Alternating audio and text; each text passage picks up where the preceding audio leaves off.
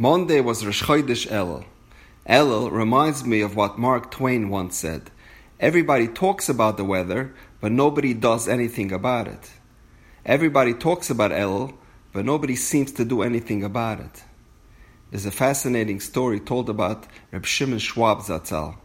When he arrived in America in December of 1936, he boarded the train in New York City. In Europe, from where he came from, passengers on the train would take a seat and wait for the conductor to come through and collect the fare. But he didn't know that in New York, you are supposed to pay as soon as you board the train. So he took his seat, opened the safer, and waited. The driver looked at him and said, "Mister, you forgot to pay." Reb Schwab, so engrossed in his safer, he did not respond. Now in a louder voice, the driver repeated himself, "Sir, you forgot to put a nickel into the box." Still Reb Schwab paid no attention to him. Now all the passengers turned to stare at him. The driver stops the train, gets up, walks over to his seat, and he shouts and he points to Reb Schwab, "Hey, mister, I mean you!" In great embarrassment, he got up, paid the fare, and returned to his seat. Feeling great shame, he got off at the next stop and waited for the next train to arrive. Reb Schwab said, "I was greatly ashamed and embarrassed by this incident, but I learned a great life lesson from this driver. Whenever we learn a Dvar Halacha or read a statement from Chazal or hear a Dvar Musar, we shouldn't think that it's referring to someone else.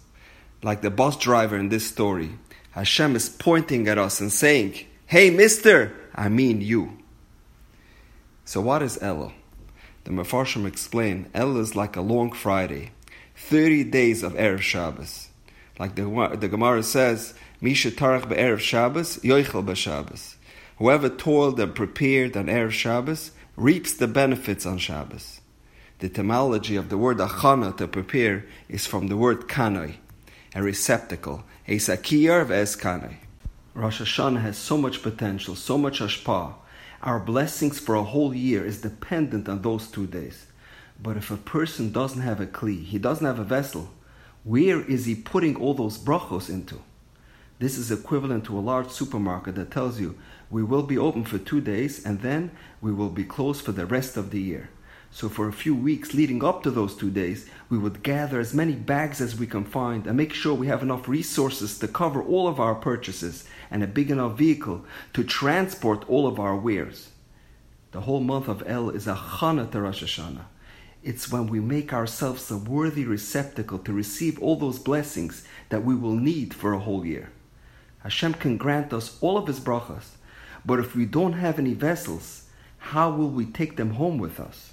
The Sfarim HaKadoshim say one of our tasks, one of our ways to prepare in Chodesh Elul and be worthy of bracha is to try to improve in the area of Bein Adam L'Chaverei, being sympathetic to those less fortunate. On Shabbos we read about the Ir HaNidachas, a city which the majority of the city worshipped Avodah Zarah.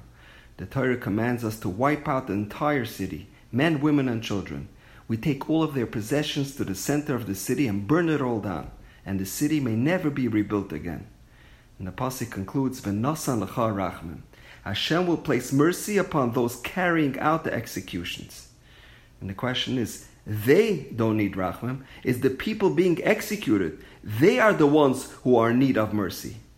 And the Or Chaim HaKadosh explains that Hashem created humans with an inborn sense of decency and caring. Yidden are Rachmanim b'nei Rachmanim. Throughout our lives, it is our mission to safeguard this feeling of care and compassion.